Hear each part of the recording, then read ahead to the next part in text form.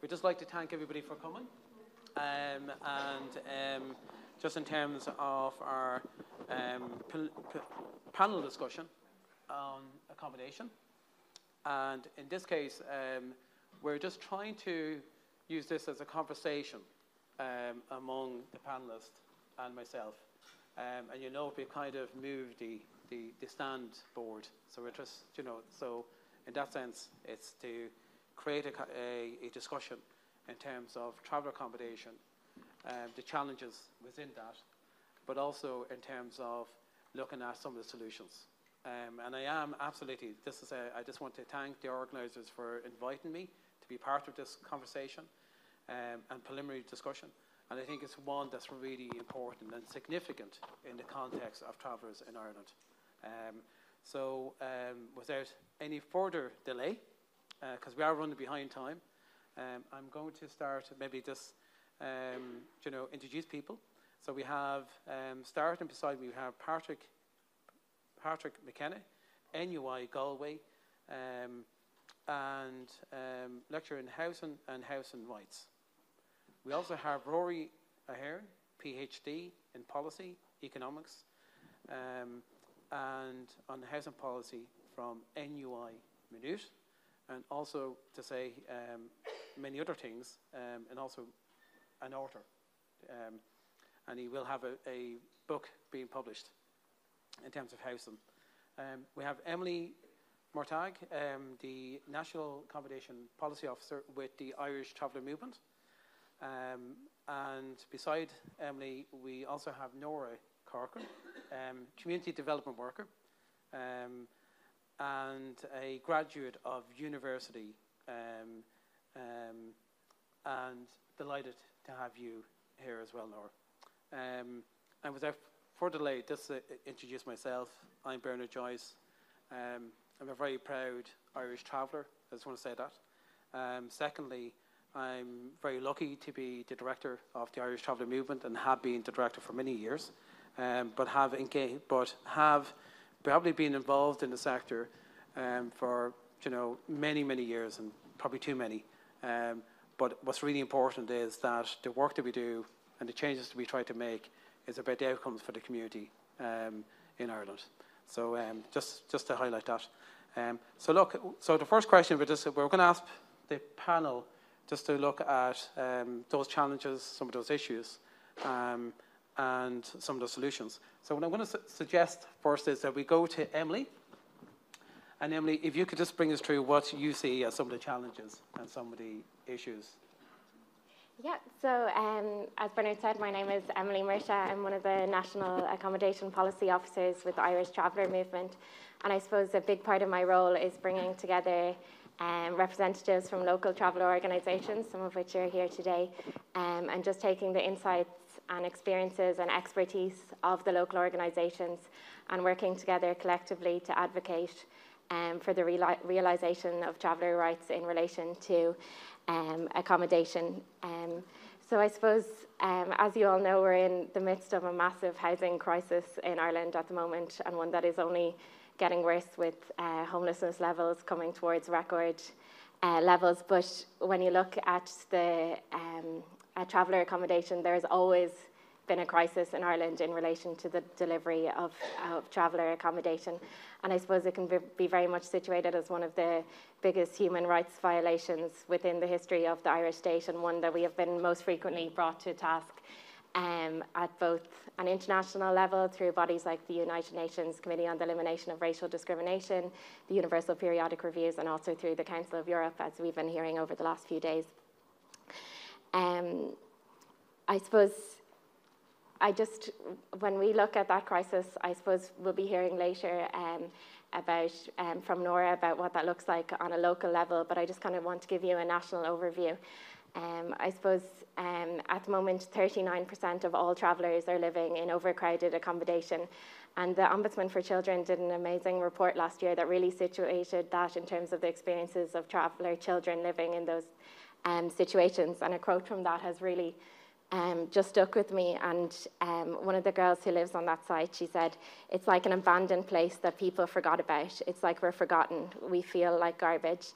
And that girl lives on a local authority-run halting site in Cork, where that was originally designed for 40 people, and now 140 people live on that site, with the corresponding impact in terms of fire safety, in terms of health risks. And obviously those issues have just been brought into even more sharper focus during COVID-19. And I know Rory will talk later a little bit more about the overrepresentation within homelessness in some local authorities.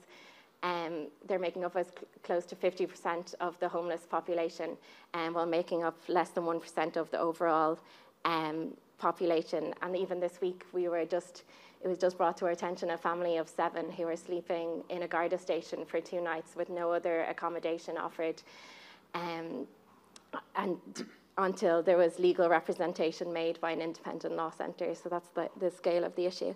And I suppose in order to understand how this problem has arisen, we need to look back, and I think that's really in keeping with the theme of this conference. And I suppose the first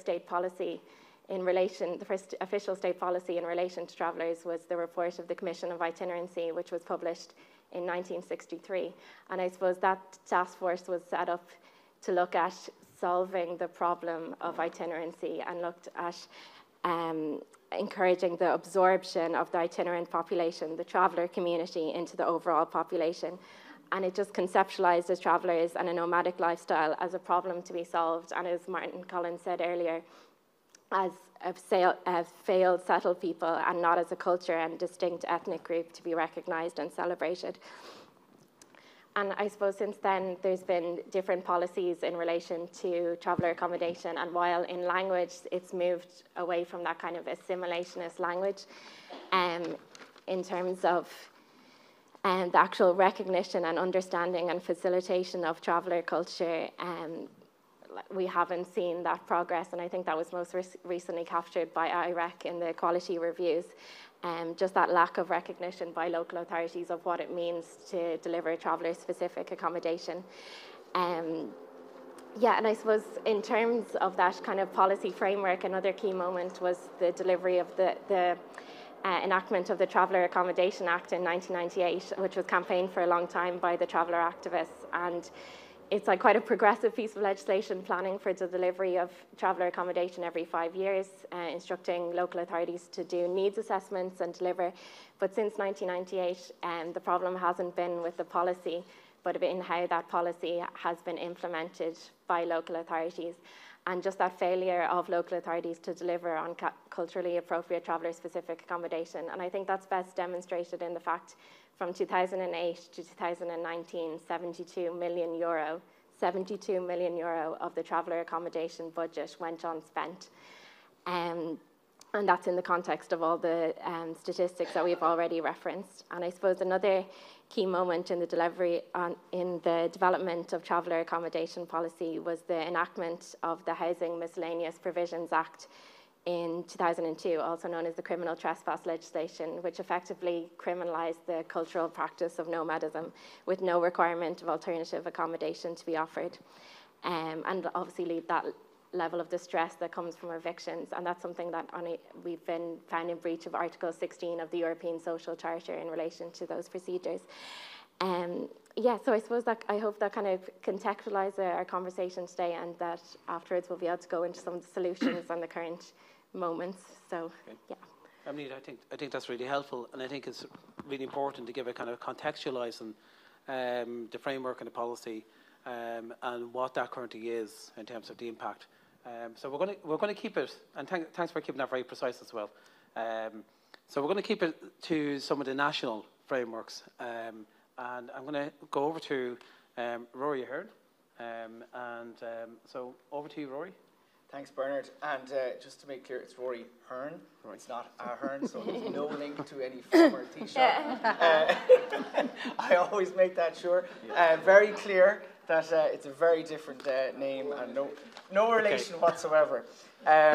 But thanks, and I'm delighted to be here, and thank you very much for the invitation to speak. And in terms of, I suppose, the traveller accommodation crisis and housing crisis, as Emily said, in many ways, and it has been a crisis for many, many years since the foundation of the state. And if we look at what has happened, I think that in many ways, travellers have become even more invisible, I think, within the housing crisis, even though for them, the housing crisis has worsened their situations of housing exclusion. And I just want to talk a little bit about homelessness, because it was something that Emily mentioned and something that I've researched and been worked on. And it is shocking to see the disproportionate impact, the disproportionate numbers of travellers who are experiencing homelessness. And the numbers you mentioned there, in Dublin, for example, 9% of all homeless families, in some of the counts that were done, 9% were travellers. Yet, as we know, just less than 1% of the population. In terms of children being homeless, 12% of all children who are homeless are travellers. 25% of all children who are homeless outside of Dublin are travellers, a quarter. And I'm going to talk a little bit about, what are the factors that are leading to this, along with the systemic and structural racism and discrimination, but there are policy reasons as well and policy changes that have happened. I was also struck by the figure that women make up 56% of travellers who are homeless, which is much higher than the proportion of women who are homeless overall. It's less than 40%. And also, in terms of, I suppose, what we would call those intersecting kind of inequalities and exclusion, that if we look at the work done by the Cork Traveller Group, who did research, found that a third of homeless family units had a member, a third of traveller homeless family units had a member with a disability. So you're looking at traveller being affected by discrimination, then, as I'll come on to explain, also been recipients of and need of HAP and suffering discrimination, and then disability as well, and how those intersecting inequalities must impact, and to think that they're in situations of homelessness, and as I'll explain a little bit shortly, all the trauma that goes along with that. I tried to do a figure to highlight kind of what would this be in terms of the overall settled Irish population. If the settled Irish population had a similar proportion who are homeless as the traveller population, we would be looking at 125,000 people being homeless across the country. And I think it just shows that disproportionate impact of what is in terms of housing, and Pádraig is a much better expert than me in this in terms of human rights and how it looks at homelessness. Homelessness is the most, as the previous rapporteur on housing for the UN said, the most egregious violation of the right to housing, because of its denial of so many other rights that are linked with it. And if we look at homelessness, some of the experiences, again, this was in the report, in terms of the work done by the RTA-GW, the Traveller Accommodation Working Group, the quotes from some of the families who were experiencing homelessness. One talked about they were living in an overcrowded situation with their parents in a bay in a halting site. They had a young baby and 3 other kids. They were on the housing list for 9 years. They were living on the side of the road. They kept getting moved on. They lived in the car for a while. Then they went homeless in hotels. And then they decided to move back to the parents' bay because of the unsuitable conditions. As they said, hotels weren't right for the children. That family are not counted as homeless. They're not in emergency accommodation. Therefore, they're not counted as homeless. Yet clearly, they are homeless, which raises a problem of how we count and measure homelessness. I want to talk a little bit of policy because I'm very conscious at the time that we know that local authorities have, failed to build adequate housing for travellers. But one of the big policy changes over the last 15 years has been from councils building social housing to accessing social housing through the market, through the likes of the housing assistance payment, the rent accommodation scheme. They're getting it through the private rental sector. But what this has meant for travellers in particular is that they are subject to even more discrimination and exclusion. The figure from the Residential Tenancies Board said that their research found that 82% of landlords would not rent their property to a traveller.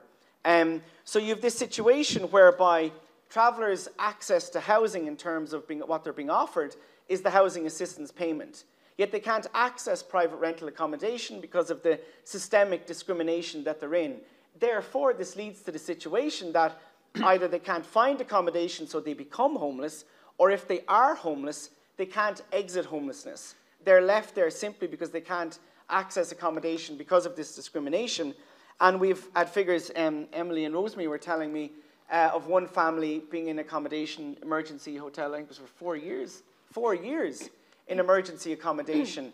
And yet we know from research that I've done with homeless families and others that being in emergency accommodation is deeply traumatic for families. It has psychological impacts, it has social impacts, and it is absolutely nowhere appropriate for no longer than weeks for children to be in emergency accommodation. And in terms of that policy, yeah, I think that's probably the main points I kind of wanted to make about that shift in policy, and I'll come on to the solutions as well. Okay, I think that's really helpful, because I think it's kind of we're covering some of the policy, the homelessness, some of the I suppose when you drill further into it, you can see some of the challenges within that, and the system and how it's not recording travellers in terms of homelessness. So the figures are distorted, and we'll probably come back to that. So just moving it on, and we'll hold the questions till later as we go around to everybody. So actually, we'll continue then with this bit yourself, Patrick, just if you can. Sure. Okay. My name is Paul Kenna. I'm a lecturer here in the university. Can you all hear me? This is my first question at every lecture, because, you know, people are... sharing this panel with experts here like Nora and Emily and Rory, of course, is not an easy thing to do. So I have to try and focus on something that's not being covered. And I'm going to fall back on one of my favorite topics, which is the power of property rights in the Irish state and the Irish constitution. And I know that some of you here have been working on the centenary, looking back at the 100 years. What have we learned from that 100 years? And I'm going to really look at that a little bit more closely, really, in terms of property rights and how the courts balance property rights with the rights of travellers who are being evicted from unauthorised occupation of property. It, of course, highlights the front lines, or the fault lines, if you like, in our human rights and constitutional law. So you'll be aware that property rights in the Irish Constitution have this remarkable, someone would say, sacrosanct position, where the state has not just to recognise them, but to vindicate them. So the state has to actually go out to protect and vindicate. At the same time, we have a body of human rights law, which we have seen emerging from the Council of Europe and other organisations, around the definition of home and the protection of the right to respect for home under the European Convention of Human Rights. And this is a very powerful piece of human rights jurisprudence. It requires a proportionality assessment when somebody is being removed from their home. Home has an autonomous meaning. It's not necessary to be legally defined. It's somewhere where people live. And so we have this body of human rights law which everybody subscribes to. And then we also have this brilliant piece of property constitutional rights. And when these two collide, when these two things come together, we find some interesting developments. And that happened in January this year. In January 22, in the case of Clare County Council and Bernard and Helen McDonough, where this case was decided by the Supreme Court, balancing these two concepts, principles or powers. And the judge, Gerard Hogan, in the Supreme Court at the time, he pointed out that this was a really historic case, 100 years after the foundation of the state, and we're looking at this situation. And he said, of course, that the Irish legal system has not found it altogether easy to accommodate the distinct cultural traditions of the travelling community, such as nomadism and living in large family groups, within its traditional ambit of protecting and enforcing property rights. So you could say he really nailed the issue, really, before the decision. The facts of the case were fairly straightforward. The McDonough family were living in Clare County Council on unauthorised occupation of council land, as they say, without planning permission. They had been evicted previously from a whole lot of different sites under the trespass legislation, and there was now an injunction to evict them once again. They, with the support of the Irish Human Rights and Equality Commission, challenged this injunction process on the basis that it breached their human rights. the right to respect for home under the European Convention of Human Rights. And so this case found its way to the Supreme Court after the High Court and the Court of Appeal. And so this was going to be a sort of historic decision. I think everybody knew that. So what did they decide? Well, the court decided that, yes, the European Convention of Human Rights, Article 8, applies. Travellers' caravans and mobile homes are homes for the protection of the European Convention of Human Rights. But they decided we have even stronger protection in the Constitution under Article 40, which is the inviolability of the dwelling. The dwelling of every citizen in Ireland is, as they say, inviolable. It's a bit of a dated word. And shall not be forcibly entered save in accordance with law. And so they said, well, this requires a procedure and a consideration and something like a proportionality assessment. And so, of course, when we're reading this here, we're getting very enthusiastic that we're going to see dramatic changes in this whole issue. The next question that comes, what do we mean by proportionate? Is it proportionate to evict people, their homes, to the side of the road if they have nowhere else to go? Is it proportionate? I suppose everybody here would say, of course it's not proportionate. You can't really put people on the side of the road if they don't have anywhere to go. And so basically that's what the court said. Well, that is the position. It is, we need some kind of proportionality assessment in all these cases. And this, of course, is not new. We have it already for mortgage possession cases since about 2013. We have it for local authority tenants since 2012. So it's not particularly radical, but it is quite radical to say we need to have a proportionality assessment when we are evicting travellers from what's called unauthorised sites. And so you might say, well, that's been dramatic. What a great success after 100 years. And then, of course, we come back and say, well, then they said we have to consider the particular issues here. How do we balance the property rights? Now, they said, well, there is a difference here because it's a local authority land. It's not quite private property. This local authority already has an obligation to provide adequate accommodation, which they're not doing anyway. So in these circumstances, we find proportionality assessment means no eviction. So it's quite significant. They did say, however, of course, that if this was private land, then the court's first duty would be to vindicate the property rights of the owner. So let's not say that there's been a revolution as such. At the moment, the court's first duty would be to ensure that the property rights of the landowner are adequately vindicated. But different considerations apply where it's a local authority. However, it is a significant development in the integration of human rights into this whole area.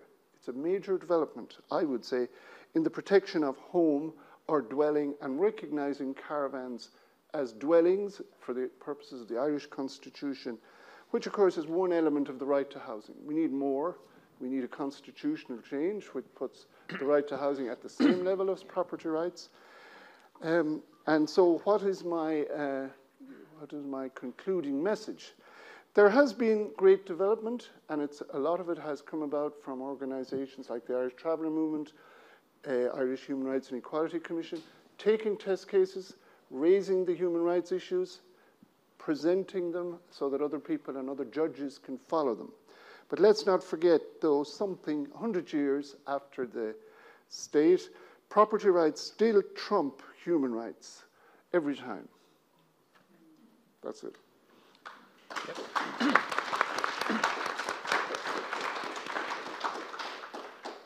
Okay, I think that's really helpful, and that case itself is significant.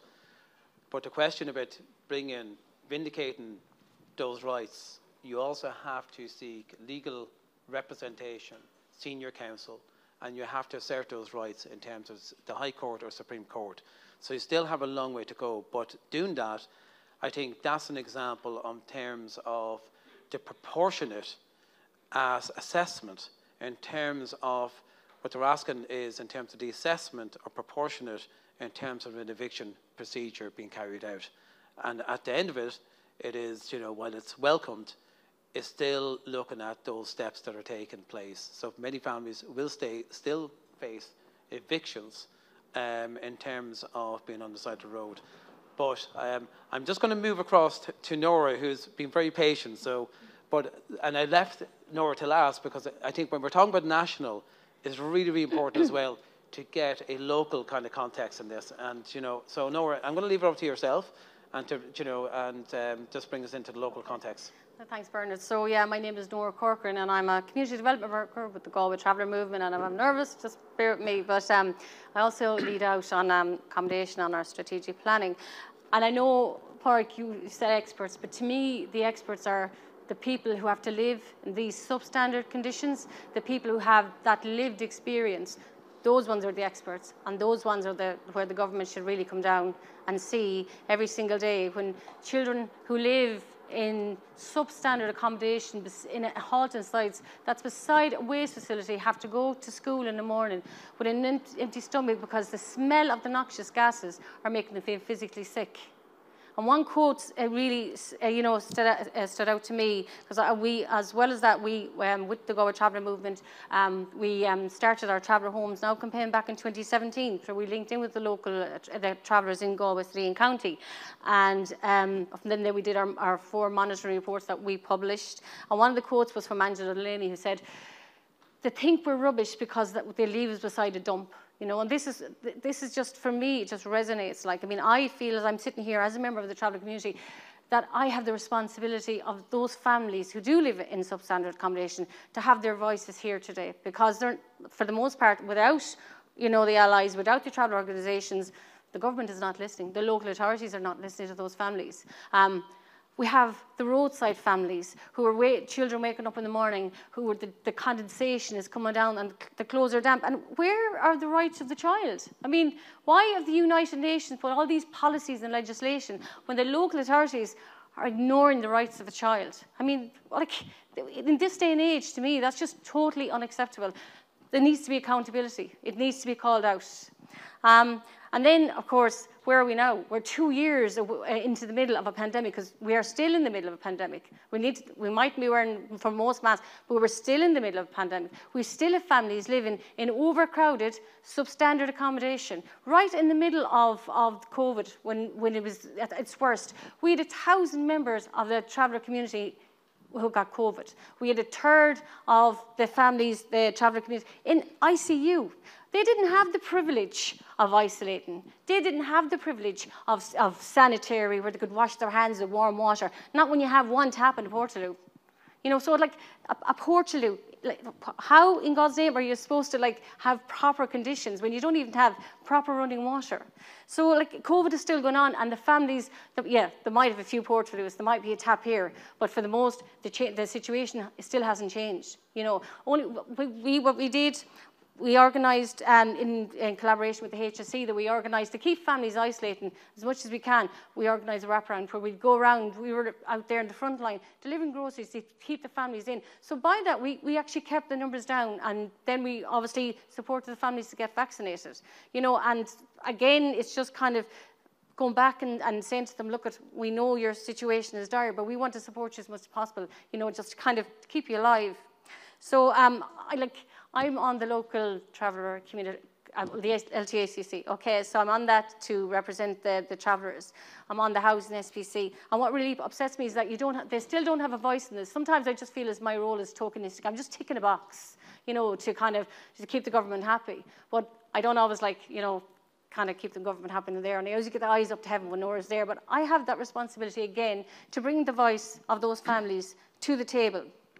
So, it's kind of, if we don't do it, who's going to do it? And especially with our Traveller Homes Now campaign, we're constantly keeping it fresh in the government's memory and mind that we're not going away. We are a strong, resilient community, and what we do with our tenor participation groups, we try to empower the community to get, to speak for themselves, to have that voice, and for the most part, they would prefer it if we were just invisible, but that's not going to happen. Not when I'm there. Not when our local travel organisation always linking in with the families.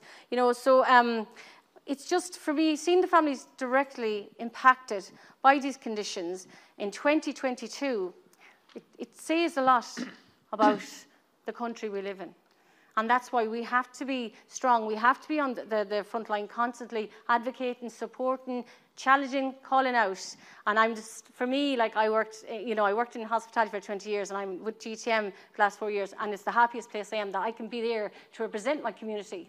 And while we are there, we're not going away. And I know someone said before, between you and the Galway Traveller Movement, my heart broke, but I don't care. That's why we're there. We're going to break their hearts because we're there to represent our community, and we're not going away. So, and one thing I just want to say before I finish, and hasn't come from me, I think it was I Live Lynn, but we need the voices of the families need to be brought to the table, because if it's about us, it shouldn't be without us. So I just want to say that. Thank you very much. Okay.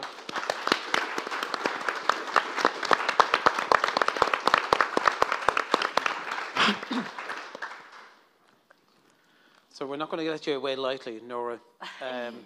But I think, if you're looking at that, I think it's really important that the very community that you're trying to represent are also the community that are at the forefront.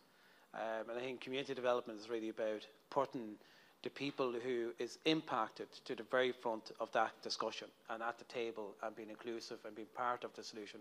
And for too long in the past, travellers weren't part of those discussions. So I think I commend you, Nora, in terms of being there. It's not an easy place to be at. It's challenging, but also it can be very challenging in not seeing the outcomes, but still giving everything you have in order to bring about that change. And I think that's right across the board as well, to the other panelists as well. So I have one final question, and then after that, when people answer that, we'll put it out to people. So just if you can sum it up, Nora, just in terms of solutions, if you're to pick one or two key changes, just in terms of what you think would actually make a difference. So from earlier on, we heard about policy, and we heard about travellers being researched, but looking going forward now, what would be needed in terms of policy implementation to make that change happen? Well, I suppose there's loads, but some I can't say here. But anyway, the commitments of the local authorities, they're laid out, but they're just not properly implemented, So we see this in the constant underspend. But if they can't, there is also potential of the likes of Keynote to lead out in a national, scale if local authorities can't deliver, Take it away from the local authorities, give it to someone who will deliver, because it's obviously not working. And for so long, it's like, if there is a saying, if it's not broke, don't fix it. Well, it has been broke, and we're trying to fix it, but we can't do it on our own. So that's just. Okay. So are you saying then that there's a need for a national drive and agency, yes, accommodation agency? Yes, absolutely, okay. And it has to be, because if you look a year upon year upon year, we're still seeing the same issues, the substandard conditions, the lack of refurbs, and again, the substandard refurbs, because I link in with families, and this is what's happening. They're telling us it's substandard. So if you're going to do it, please do it right. Okay. Okay. Nora, thank you so much, and I'm sure there'll be questions coming. Please go easy. Later. Emily, just in terms of one or two key points on that, in terms of solutions. Yeah, I suppose one thing, the overarching thing, is that until there's more delivery of units, until people's lived experience is better on their day-to-day lives is improved, then nothing that happens at a national level matters. But I suppose just to really link it back to some of the things that I think will lead to that, in 2019, the government, there was an independent review of the Traveller Accommodation Act. So that was carried out and published in 2019, and within that are 32 key recommendations for the improvement of the planning and delivery of traveller accommodation. So I suppose the 2 years in, we've seen around 6 or 7 of those implemented so far. So it's really that the scale of response has never matched the scale of the problem, and the speed of delivery has never matched the level of need. So I suppose just to hone in on some of those recommendations that are particularly important, like Nora kind of alluded to, that idea of a national traveller accommodation authority. So a national body that's job is to monitor and implement, so monitor the planning and delivery of traveller accommodation at a national level, because there is no accountability at the moment when local authorities fail to plan, when their TAPs, their traveller accommodation programmes, don't plan for future need, when they aren't setting targets for traveller-specific accommodation in some cases at all. So we need a national body that has sufficient power to intervene in those situations. And I think as well, like, this whole question is such a political one, because at a local level, elected representatives have the power to vote on traveller-specific accommodation through a process called the Part 8 process.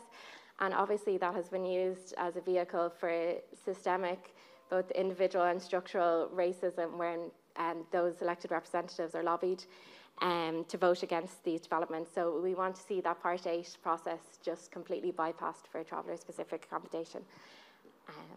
Yeah. Can I say one more? Yeah. And I think thirdly, another one of those recommendations, and it's so important in terms of nomadism, is the repeal of the criminal trespass legislation, to completely end that legislation and completely review the eviction procedures as well. So those three. Yeah. Okay, Emily, thanks for that. I think there are three significant areas there: the Traveller Accommodation Authority, the Part 8 public consultation in terms of planning, and the third was repeal the criminal trespass legislation, which really lies with the Minister Helen McEntee in terms of the review of that legislation, which are really significant in the context of traveller culture, identity, and way of life. So they're really important and significant. So I better get this one right. So it's Rory Hearn. Okay, not related to Bertie Hearn, but Rory. So just in the context then of some key solutions. Yeah, I think I would agree completely with the proposal and the idea to develop Cana as a housing association. And I think if we look at policy over the last few years, social housing policy, housing associations, the not-for-profit organisations, have been really given an expanded role in delivering social housing. They're now delivering building a half of all new social housing. But we haven't seen the same expansion by Cana, and that is down to, as we were talking earlier, the lack of resourcing. So I think there needs to be specific resources allocated to Cana well, this would be a suggestion, and would be to allocate sufficient resources, funding, to Cana that it could develop to be quite a significant housing provider, providing traveller-specific accommodation, and also that it's given the land as well, because that's vital. Housing associations can't build unless they have access to land. So I think that has to be a resource to really, and there's no reason why that couldn't be delivering hundreds of units each year. Housing associations, individual housing associations are delivering up to 300-400 a year. Why can't Cana as well be supported to do that? And I think it would give the traveller community as well the independence to be developing the housing and developing the skills as well, and the expertise as housing associations do. The other one is in terms of measuring and how we develop housing policy, and I think we need to adopt the ethos framework, which is a way of a broader definition of homelessness and housing exclusion, and measuring homelessness, which includes different types of, for example, hidden homelessness, insecure, unfit habitation. And currently housing policy in Ireland on homelessness doesn't use that. I think we should use that. And finally, I think the right to housing. We need to put the right to housing in the Constitution. I'm part of a broad civil society alliance called Home for Good, and we've developed a proposal for wording to change the Constitution. It's now with the Housing Commission. Hopefully that will be recommended to hold that referendum next year. And I think that is absolutely key in terms of making the state at all levels constitutionally obliged to ensure people have access to adequate housing. Okay, I think that's excellent. Just to say that we're all engaged in that last one in terms of housing to be a constitutional right, and that is really important in terms of framing it and naming it, but also in terms of the referendum itself.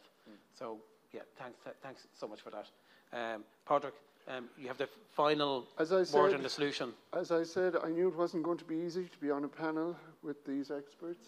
There's not much I can add. Well, I think there is. I think there is, yeah. I agree with everything that's been said, and I agree with those recommendations from the working group, the review. I also agree that we need to put the right to home on the same basis as the right to property in the Constitution. perhaps even at a higher level. And we also need to make sure that all the international agreements that we've signed up to, including the Convention on the Rights of the Child and all of the conventions on non-discrimination, need to be integrated into our legislation and implemented fully. And I think that'll have a couple of effects. One is that it will orient the institutions of the state to taking these things seriously. But the other thing I think it would do is it will have a symbolic meaning for the country as a whole, to say that we recognize these things after 100 years of the state. We're now mature enough to take these on board and say we're going to apply them. Okay. Thank you for that. And just to say, we're well on track. We're at 5 p.m. now.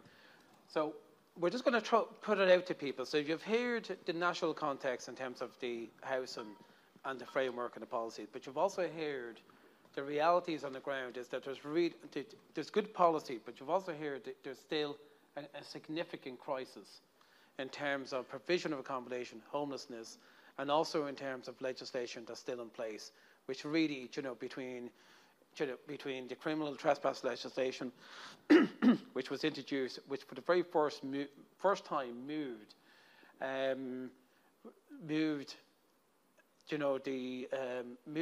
travellers from parking on private lands or public lands as a civil matter into a criminal. So that was absolutely, that just changed the way that the legislation was enforced.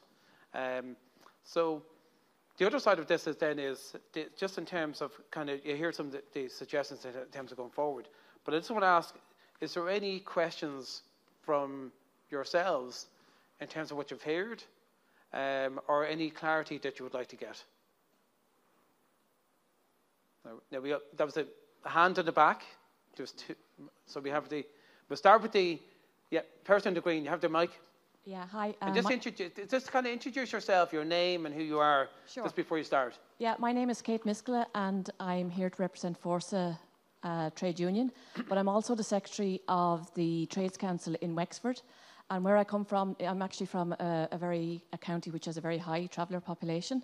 Yep. And I just want to reiterate what Nora was saying about the SPCs in the local authority, because we actually have a representative on the one in Wexford. But really, it's just a talking shop. So anything we say, and I just think something needs to be done with the local authorities. I think you're right to take it away from the local authorities, but it's definitely failed if by the figures, and I know there was a large amount of money in Wexford for the traveller accommodation that wasn't used as well. But the fact that 72 million nationally is not used, something's seriously wrong.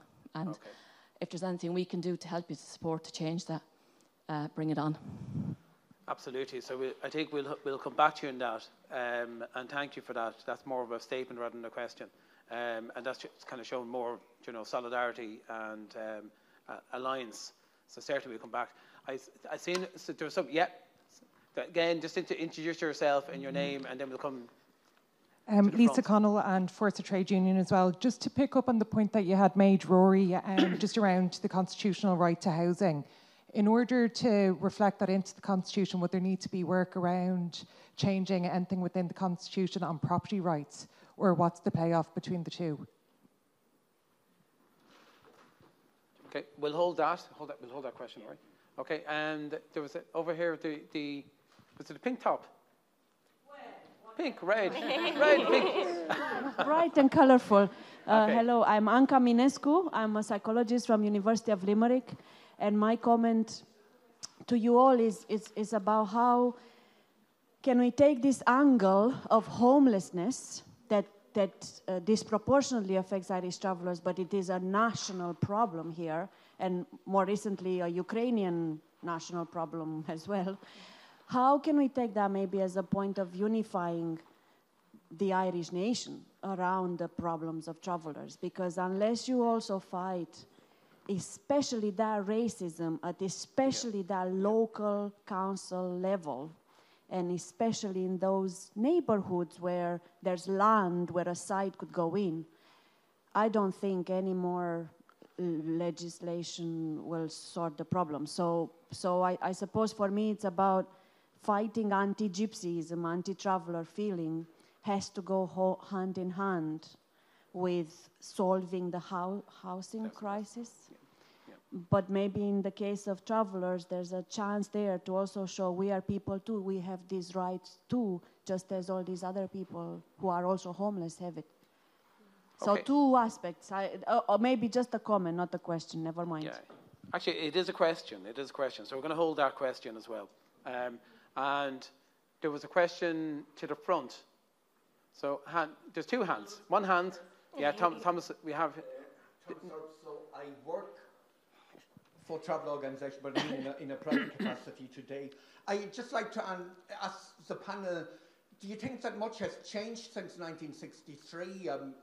Like in one way, I suppose, I'm in the work for a long time, I'm getting angry, and I feel in 1963 they were just being more honest. You know, the language has changed, but the practice, there's been very little change in the practice, you know, kind of, like I think we're being told lies a lot of the time.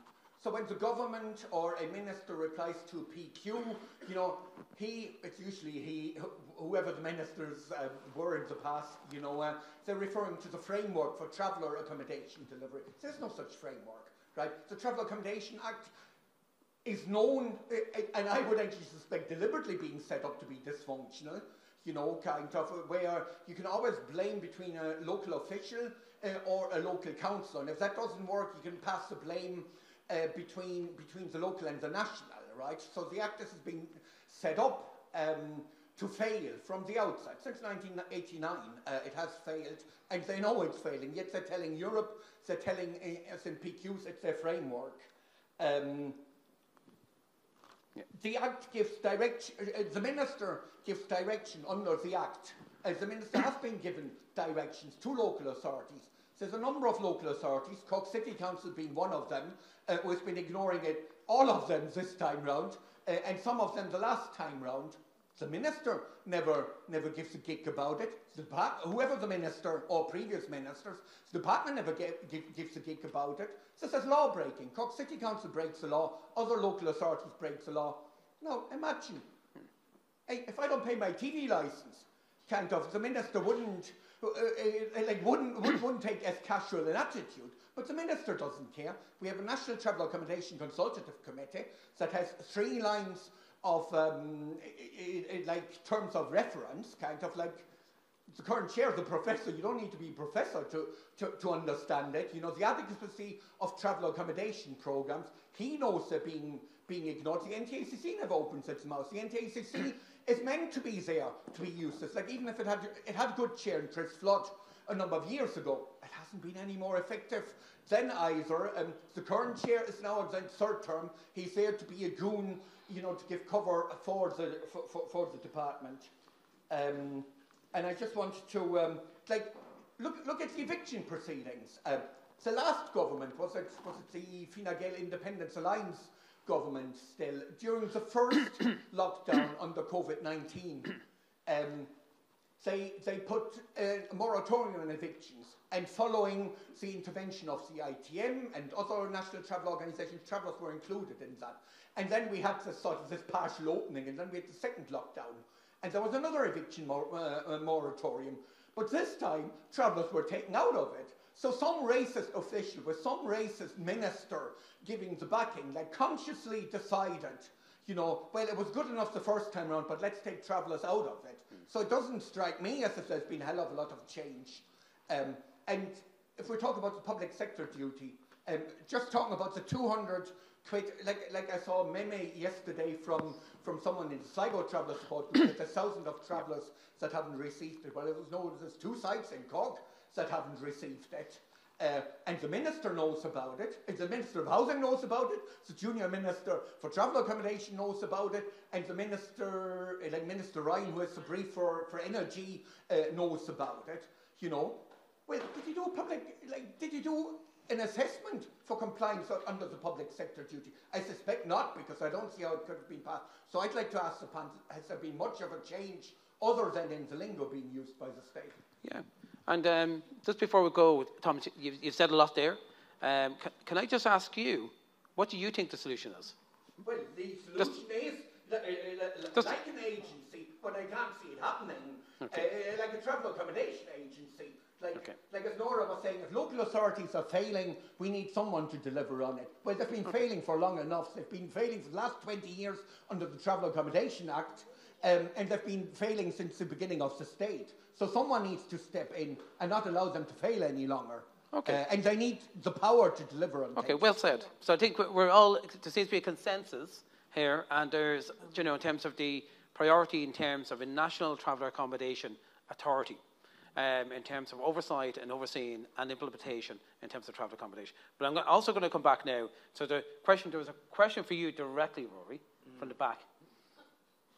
Okay? Yes. Sorry, and there's questions here as well. Yeah. There's still more questions. Sorry? Oh, sorry. Go ahead, yeah. Sorry, apologies. I thought you were holding the mic for Thomas. I was kind of like, because I didn't want here you are, people Thomas. not to hear, because I agree with everything that Thomas said, and we've just had that conversation about the NTACC, and having sat on the NTACC, I can say that it never worked. But one interesting thing that in 2013, and what you've all left out from all of your presentations, is the failure of HAP and the way in which the state has changed the way housing was delivered nationally, but the specific impact on travellers, because of the fact that, and that is why there's such a high number of travellers in homeless accommodation, as travellers cannot access private accommodation, full stop. And we know about the lack of delivery. I'm not going to repeat all that. But one other thing, we have talked about getting rid of the Criminal Trespass Act, but no mention of the need for transient sites. And every local authority, even somebody said to me from a local authority very recently, we're not going to deal with that until we've accommodated everybody. But people won't be accommodated if they don't have places to move to. Sorry. No, that's fine. And just say to people, we have an hour, and normally this particular topic can take, as people would know, nearly a whole day as a conference. So we're not going to get through absolutely everything.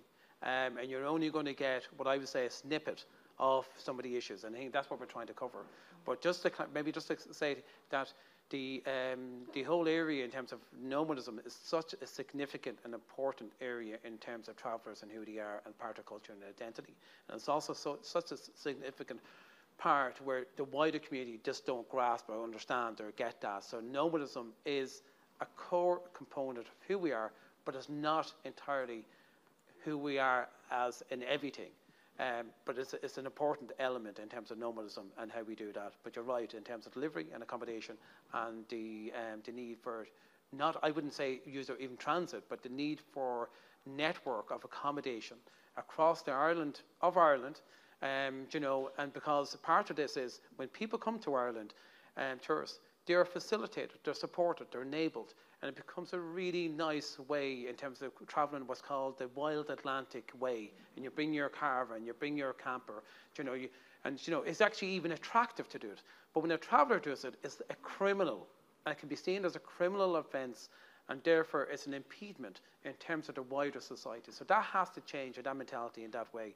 So I'm just highlighting that, because not everybody understands or grasps that. But anyway, that's my point, Colette, to yourself, to clarify that for everybody. So I'm going to come back, and then we're going to try and wrap up unless there's any further questions. So there was a question just in terms of kind of the, there was a few statements that was made, and Thomas, you made some points there, and you also agreed in terms of the housing agency as a housing authority, which is really important. But I'm just going to come back to the panel and say, look, what you've heard there, was there any response that you want to make back? I suppose we mightn't have named HAP, Colette, but the conditions are there. It's all a collective, regardless of HAP or social housing, traveller-specific trailers, roadside, all the conditions are the same. As Bernard said, you can't name everything, but the result is the same. They're all substandard conditions, and they all have to be challenged, and there has to be accountability for everything, regardless of what title they're under. Yeah. I'm actually going to give everybody an opportunity, so just take your time, and don't rush, Mike, because I don't think as far as I know, I haven't looked at this, there's no other big commitments after this. But anyway, so we'll, and we ran a bit late. So just take your time, and Emily, just from what you heard. Yeah, Yeah, a few responses. Firstly, to the person from Forza. The person who sits on the Wexford SPC from the trade union, before every meeting, he emails me if there's anything on the agenda around traveller accommodation. And that is solidarity, and that is being a true ally and reflecting on your own role when you don't have a role that's specifically around traveller accommodation, but when you're in a position of power where decisions are being made, how can you make sure that the voices of travellers are being included, that you are raising those questions? And I think a lot of us in that room have that power, and to be sharing that power and to be informing ourselves on the issues is such a key part. So I'd like to say thank you for that. And there's other, and also you mentioned about those alliances in terms of that kind of anti-racist approach. And I think that's something we do try to do through being part of networks like INAR and being parts of also housing coalitions like Raise the Roof, like the National Housing and Homelessness Coalition, to create those links in people's minds of what racism is in Ireland, who it is affecting, and how we can all work together to end that, because so much of it is around changing people's perceptions and their hearts and their deep-rooted hatred and racism towards groups. So yeah, and I think that also links into what Thomas was saying around have things changed since 1963, and I think things change when people's mindsets change, when people aren't being elected onto councils who will go on radio stations and just try and belittle the traveller community and as a way of gaining votes. So unless we all stand against that mindset, that perpetuates. They're just, and totally agree on the transient sites. And in 1995, the task force recommended there be 1,000 units of transient accommodation built. About 50 of those were ever delivered. They're all used for emergency accommodation, those kind of things. So that has never been implemented. So yeah, I totally agree with Colette on that as well. Yeah. And Rory? Yeah. Yeah, I suppose just in terms of the HAP one, I thought I'd mentioned that in terms of when I was talking.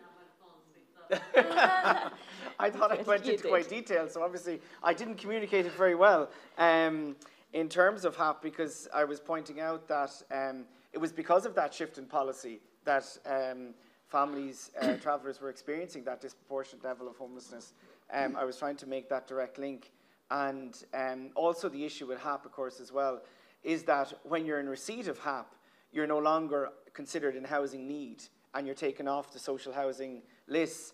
And of course, for travellers in particular, they're even more precarious if they're on HAP, because if they lose their accommodation, they're even less likely to be able to find more another private rental accommodation, and therefore more likely to go into homelessness. So it's even more problematic that they define HAP as social housing.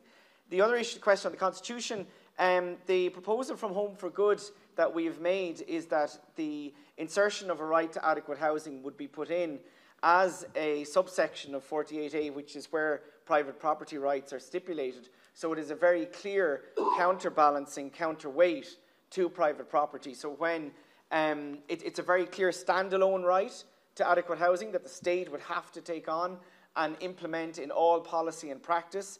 But also then in terms of justiciability, judges would have to look at both the right to housing and the right to private property and having equal weight.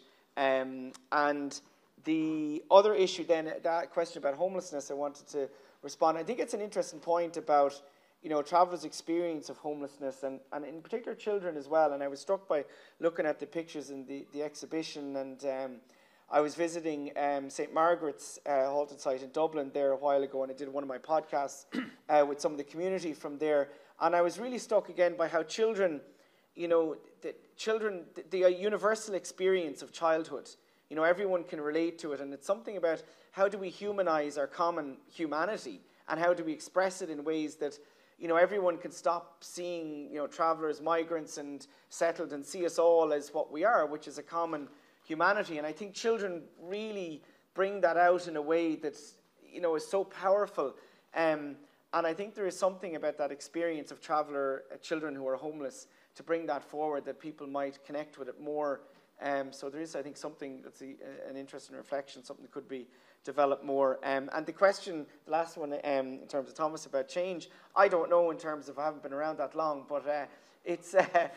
there's something only reflecting a bit. is that the community development work that has been done over the last 30 years in terms of Irish Traveller Movement, Pavy Point, that voice is there maybe more than existed there. So it's not that the state has changed, but there is a change in terms of, you know, having voice, in terms of being organised. And also I think, you know, there's more solidarity, I would think, amongst wider society as well, the settled community. But obviously there's also more expressed racism as well, which is a problem.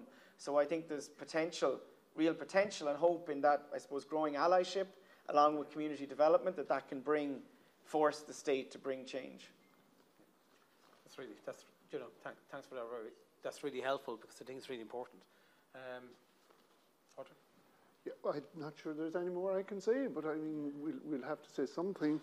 I suppose at the end of the day, I suppose we're talking about resources, really, and we're talking about access to resources, whether that's accommodation, housing, education, access to the labour market, access to all of the positions in society. It's about access to resources, which is really a common question that travellers face with other groups in society. And so I'd say there are common bonds here that we can develop, which I think are being developed, actually. And that's why I think the way forward is to see the whole question of traveller accommodation in that wider context of a denial of resources in a state that has absolutely ample resources. And that's really the thing, I think, after 100 years, to say we do have a state with ample resources. Yeah. Why are we not allocating them fairly? Yep. And Bernie, can I just say one thing? Yeah. We are in the middle of a crisis within our community, a mental and physical health crisis. We have a suicide rate that's 7 times higher than the general population, and this is all down to inadequate accommodation. Under all the social terms, it all linked in. So, and again, you go back to the 1963, that forced assimilation, that oppression. We're still being, you know, those policies are still being implemented in a different kind of way.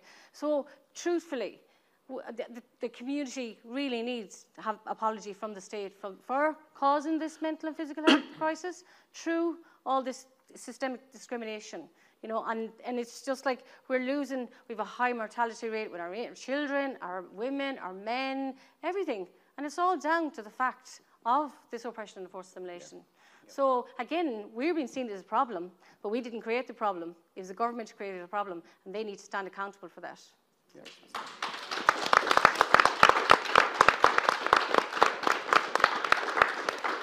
So we're actually coming to a conclusion, and I won't wrap up, but I did see one. I'm going to allow one more question, and it was from Gus O'Connor. And did I get that right? Yep. Okay. So what's your question? The mic is just coming down. So just introduce yourself and. Gus O'Connell. This on?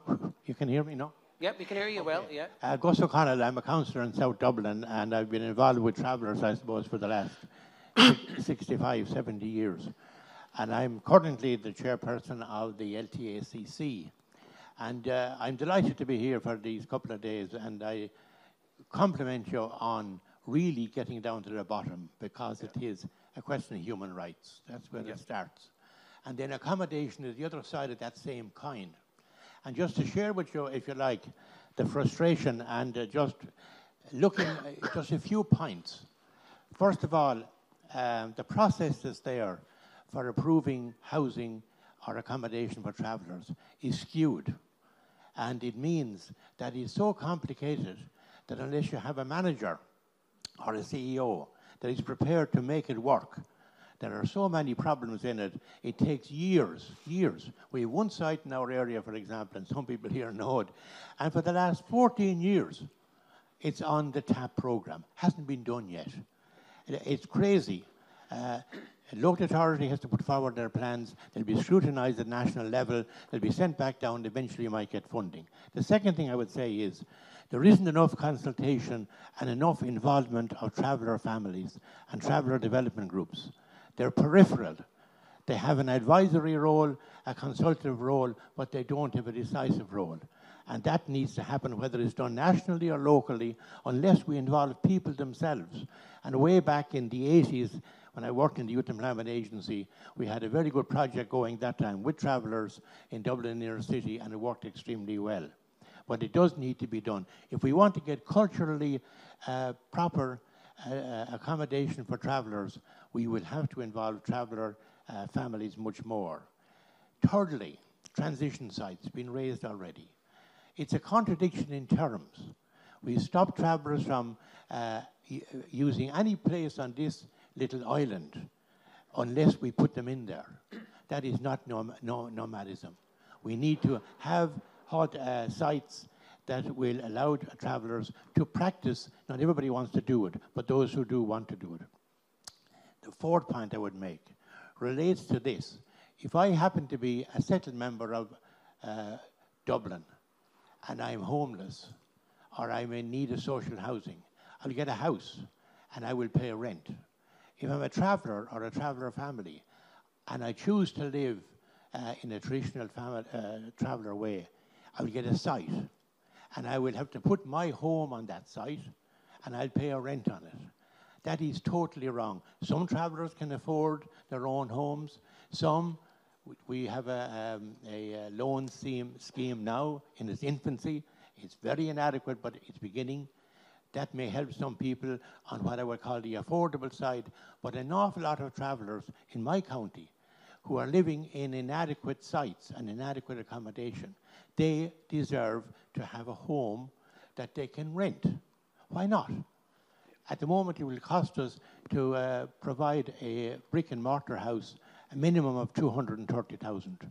You will get a good mobile for that is meant to fit people on this island in all kinds of weather for around 120,000.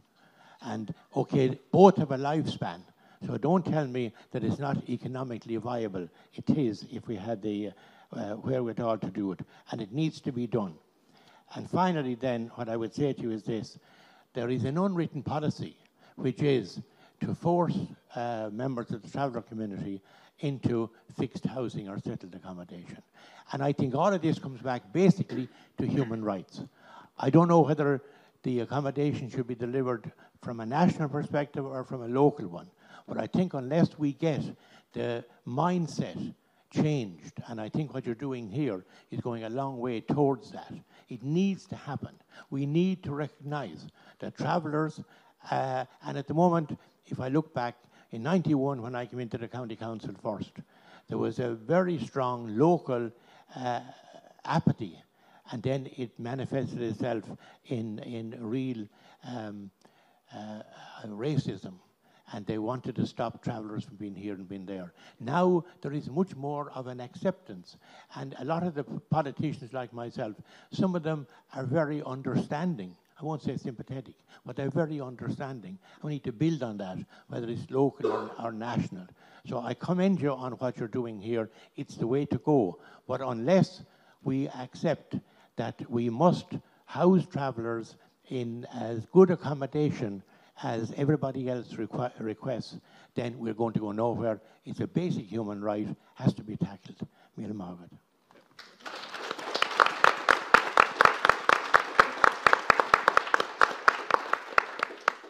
And I think myself and Gus go back a long way in terms of the local travel accommodation consultant committee, and I have to commend Gus and many others who, and they're not in the majority, they're in the minority in terms of local elected representatives who are really pushing for changes to take place. But just in terms of I'll wrap it up, and I just want to really thank the panel because I too feel that the engagement discussion, there's a lot of knowledge inside, and yes, part of this is that we cannot do this by ourselves. So I know Rory is a great supporter and ally, not only to travellers, but to a lot of other groups as well. And I know in terms of the work of Galway, which is significant and, and enabling and empowering. And I think it's really important that whatever we do, we just can't do it by ourselves. So the onus and responsibility should not entirely be with the traveller community. It should not be about that the community must be enabled, must be supported and be at the table. The reality is, there's a systematic system in place that is institutionalized and is embedded within racism, and is and is not addressing the inadequacy of, children and women who are living in some of the worst substandard accommodation, in Ireland. And that is a reality. But the other side of that is not everybody understands or gets that. Until we get to a stage where somebody says it's absolutely not acceptable, regardless who you are, that any child on this island do not have water, sanitation, or electricity. Until we get to that stage and stop putting the onus on travellers and me and other people, Nora and other people, we have to get to that stage.